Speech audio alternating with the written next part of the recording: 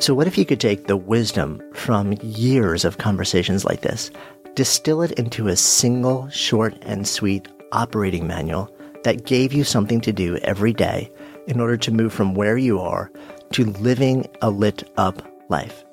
That's what I've created with my new book, How to Live a Good Life, appropriately titled, I hope. It's an operating manual that draws from literally thousands of hours of research, hundreds, actually maybe even thousands now of hours of learning and sitting at the feet of astonishing teachers and traveling the world to create something simple, a beautiful, simple model, and something to do every single day for you to make a really big difference in your lives. If you want to check it out, go to goodlifeproject.com/book. You can read the first chapter completely for free.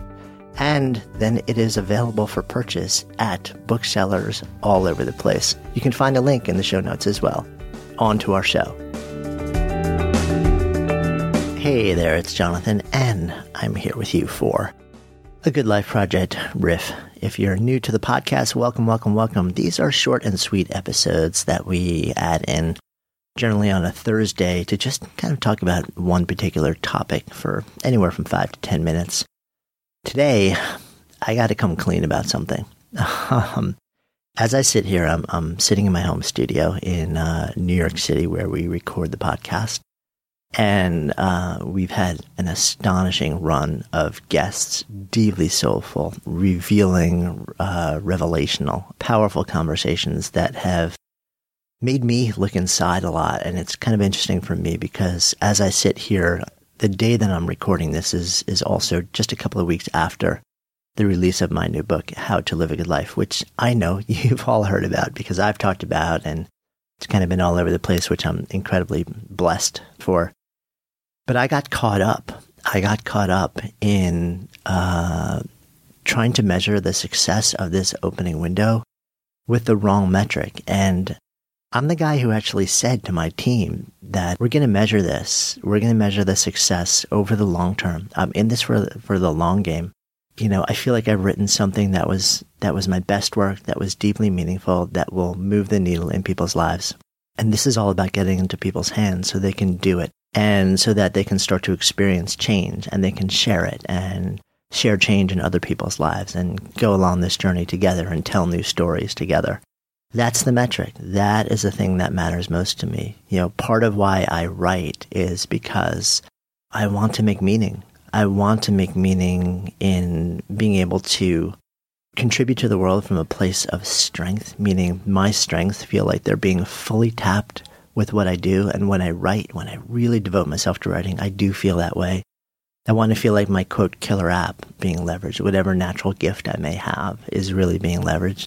And that I'm fully expressed, that there is no voice or bit of potential that's just kind of being stifled. And with this book, I felt that way, and I still feel that way. And the flip side is that I want to make meaning for others. And that's less up to me and more about how the book lands. It's about how when it moves out into the world, other people receive it. And will they find it inspiring? Will they find it meaningful? Will they find it entertaining? But more than anything else, will they do the book? Will they pick it up and actually do what's in it? That is, for me, that is the metric that I've been trying to measure this book's, quote, success by, is can we make meaning by putting this book in hopefully thousands, tens of thousands, hundreds of thousands of people's hands and then inspiring them to do the work. And we've been doing that, and the reception has been stunning. But along the way, there's this little thing in the back of my head. As an author, there's something that almost every author yearns for. It is nearly 100% ego-driven, but it's there, and it's always there. And that's what's known inside the industry as the, quote, the list. And what that means is the New York Times bestseller list. And when you're bringing a book to the world, you generally have to make decisions about whether you're going to do things that exalt long-term, sustained getting the book out there in the world, or trying to make a go at the list, which generally measures your volume of sales over a 1-week window of time. And I would be lying if I said that didn't matter to me. As a writer, as somebody who's on a third book, as somebody who's got a mom and a dad who would, love to wake up and one day shoot them a text or just pick up the phone and say, Mom, open the Times today. That would be pretty awesome. And I know that would be awesome. And I know at the same time that it's trivial and it's ego-driven, and it really doesn't matter to me. It doesn't matter to what I'm doing. It doesn't matter to why I wrote this and what I hope this book does in the world. Yet it was there. And I got caught up in it, not in a way that changed my decision-making at all, but I latched onto it and thought that I had a hope. And in fact, we did come really close.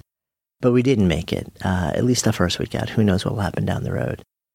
And I found myself, having worked so hard for so many months to bring this to the world, getting trapped in a bit of a downward spiral. Here I am, bringing something I believe profoundly into the world. The reception is magical.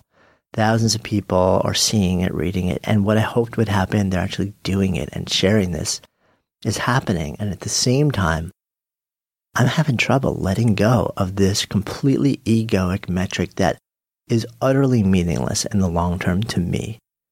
And it took a little while to snap out of that. So it's interesting. And I felt like I kind of had to share that with you guys because I'm somebody who explores deeply what it means to live a good life. I'm somebody who's just ridiculously fortunate to be in a position to be speaking to you right now, to be building a company and a community and make my living the exploration of what it means to live well and give well in the world. And yet I still stumble. I still fall. I still get trapped. And I find my ego wandering into measuring life by meaningless metrics. And sometimes you just need to hit, reset and say, dude, you don't have to say, dude. That's what I say to myself. What are you doing? What are you doing?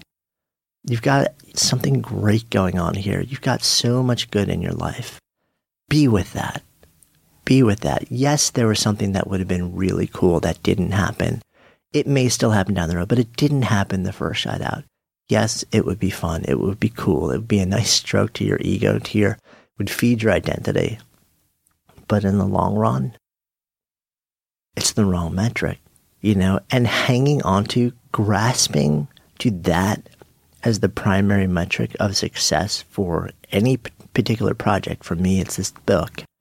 It not only causes suffering, but it uses up bandwidth that could and should be much better allocated towards gratitude, towards connection, towards kindness, towards creativity, towards service, towards art expression, all these other things that move you closer not to ego gratification, but to grace. And grace, that's the metric. That is what I aspire to.